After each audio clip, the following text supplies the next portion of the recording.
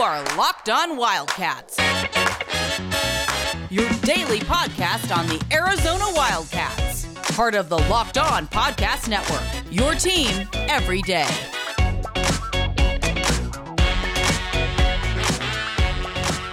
Thanks for keeping it locked on Wildcats, everybody. Happy Monday to you. Here with John Schuster. I'm merely Mike Luke. We got Bruno Luke right here as well. Bruno is obviously a big part of the podcast.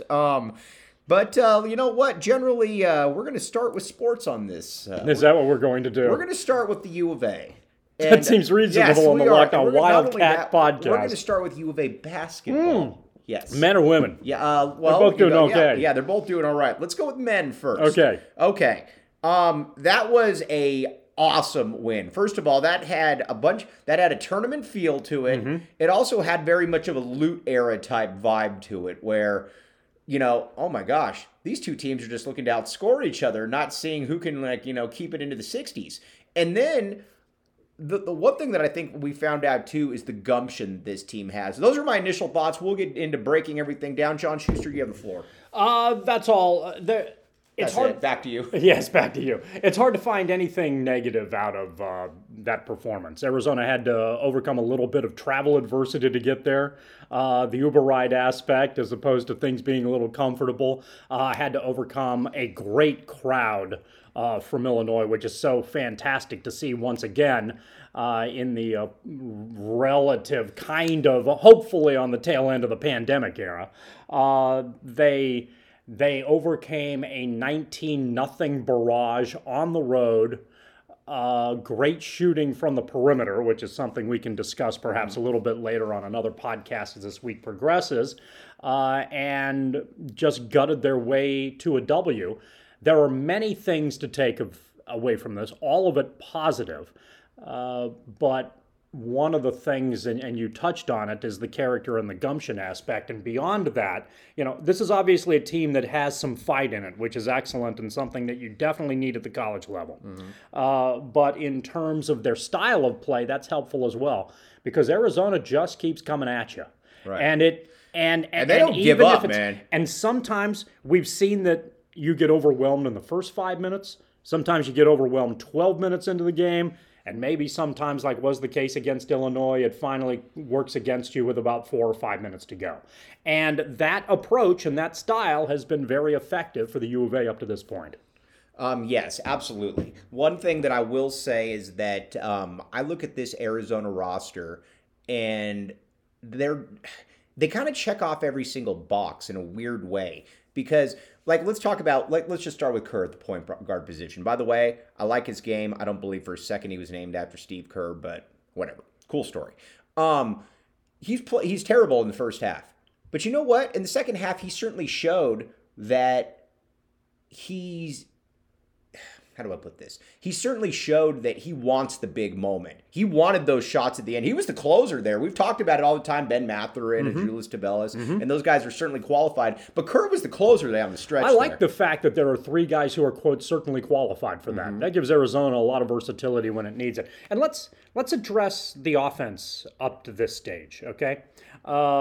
We know that Arizona can score and score a lot of points, and it's pretty clear that they're going to do that throughout the course of the year, barring something really unusual now and again. More often than not, and the more often than not is a lot more often than not. Right. Arizona's going to put up 80-plus a game.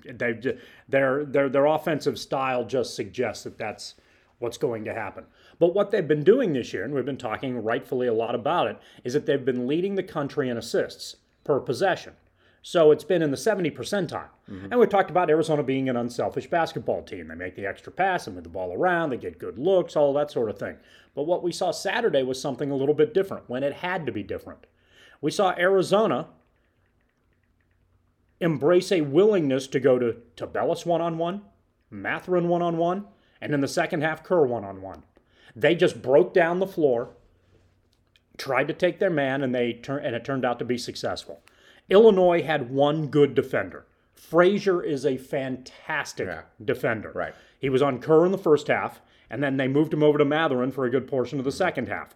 But what happened beyond that? Well, in the first half, Mathurin put up a bunch of points. It kept Arizona in the game. In the second half, Kerr hit big shots down the stretch. So you have an Arizona team that makes things difficult on the opposition in a variety of ways. And this is nice, because not only do you have a team that can spread the floor and balance things well and show an unselfish willingness to find the next guy who has an open look, but it appears that there are at least, and maybe just, but 3 guys on this team who, if the matchup is in their favor, Coach Tommy Lloyd will say to them, okay, that's yours. Right. Go. So this is something that your friend Matty M has talked a little bit about. Yes. He's talked about Olson's willingness, in the Lute Olson era. Olson had good flow on the offense as well, but Muehlbach will also often bring up a situation with a guy like Sean Elliott, and where Olson from the sideline will say, take him, because you're better than that. You're better than that, man. There is a physical inferiority in front of you. It looks as though... It's like every time John Schuster and I walk across somebody, we look and say, you know what? That guy is... That individual is physically inferior to us. He doesn't need a Built Bar, by the way. Built Bar, you know the deal. We're not going to go with the full 60 seconds right here. Go back to your deal. John Schuster, Built Bar. Well, John Elliott, Built Bar. But Lloyd doing that is great. He's got this. He seems to have a multiple understanding on the offensive end, and it seems to be adjust as the situation warrants, and take a bucket however you can get it. Right. It's not being locked into a system. The system it's not being locked onto a or system. locked onto a system. It's how do you score? Right. How do you stop somebody and how do you score? And Arizona's versatility and his willingness to utilize different approaches has been very effective, obviously, to this stage. All right. So now let's talk a little bit about the wings. And you know what? Let's take a quick break. We're going to come back and we're going to break down a guy, one Benedict Mathurin. Bruno has reemerged from his slumber, and I think he wants to hear something. Thanks for keeping it locked on Wildcats. I'm your host, Mike Luke. All right, let's talk a little bit about Ben Mathurin. He's stud. Okay, there you go. He really a little bit about this is the kid that, you always wonder with guys like that if they're going to be able to step their game up in big spots. And Michigan, Illinois has brought the absolute best out of him. That was a game yesterday where that was a team. I believe that Illinois, they might not be ranked as such right now, but by the end of the year, I believe that they will be viewed as a top 15 team. I don't know that they'll have a seed indicating that, but I believe that they'll be viewed as a top. That's a really good team out there. They're no worse than 5th in the Big Ten. No worse. And the Big Ten's a good league. And the Big Ten's a good league. Now, I don't know, again, once you get into the tournament, who knows if the Big Ten's going to make deep runs. But the Big Ten has a bunch of depth and some good teams in one thing that was clear about that game is that Ben Mathurin was the best player on the court. Yeah.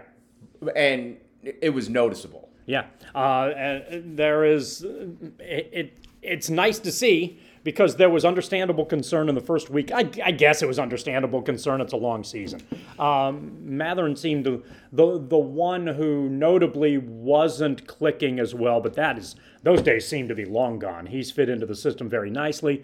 The team has worked around him very well. His explosiveness is inarguable. Mm-hmm. And in addition to that, he can really shoot. He can shoot. Yes, so, that's a good combination. So it's a really good... And there's a toughness factor that maybe was one of many question marks that we had in regards to Arizona basketball. I think, coming into the season, if you played the preseason, what games are you going to circle routine, at Illinois was probably a game you figured Arizona was going to lose, and you hoped that Arizona was competitive in it. Now, after this performance and the way that they wore down an Illinois team that shot so well from the perimeter, you start to look at the schedule a little bit differently, and that bodes well for the U of A. Mathurin's fantastic. Mm-hmm. And the unfortunate nature of college basketball these days, as opposed to the way college basketball was 30-plus years ago, is that if you had a fantastic player who was a sophomore, you could count on that season and the next season and maybe some what if down the road. This is going to be the last year you see Ben Mathurin. It's also going to be the last year you see probably about 3 or 4 players on this team, which I think has caught some folks off guard. So you might as well embrace it while you can. And Arizona's a very embraceable team. And Matherin is a problem. Right. Because he can score from a lot of different spots on the floor, but he's additionally a problem because of what Tubelis and Kerr can do. Right. And that gives Arizona the kind of versatility that makes it difficult for teams to defend against him. But not necessarily impossible. I think there are some teams out there that can be problems, but the good news is that you're talking about elite teams in that conversation. And if you start to look at it from the other way, if you start breaking down some of the other high-profile teams on a national scale, you start to include Arizona as a team on that list that can also be a problem for them. So if you're a Wildcat fan, and I'm guessing you probably are because you're listening to this podcast, then feeling good about where the men's basketball team is right now is something that kicks you off into a good mood as the holiday season continues. Which you should also be impressed by is Prize Picks. I don't think that there's any doubt about it that Prize Picks is something that, you know what, if you're not on it by now, it's not something I utilize. But you know what? I know people that have used Prize Picks, and the reads are really good as well. I would say that Prize Picks is something that everybody out there should really try out. Do you have any feelings about Prize Picks? Well, Prize Picks is the fantasy platform, right? Yes. Not gambling. So if you're into fantasy sports, this is an opportunity for you to get some information that might help you win a league or get into better position for a league by utilizing Prize Picks. Hey, it's like anything else. You try to get you try to get as much information as you possibly can to give yourself the best chance to succeed. You know what I like about Tommy Lloyd, and you and I are watch the game, and I think we're going to watch more games because I liked watching the game with you.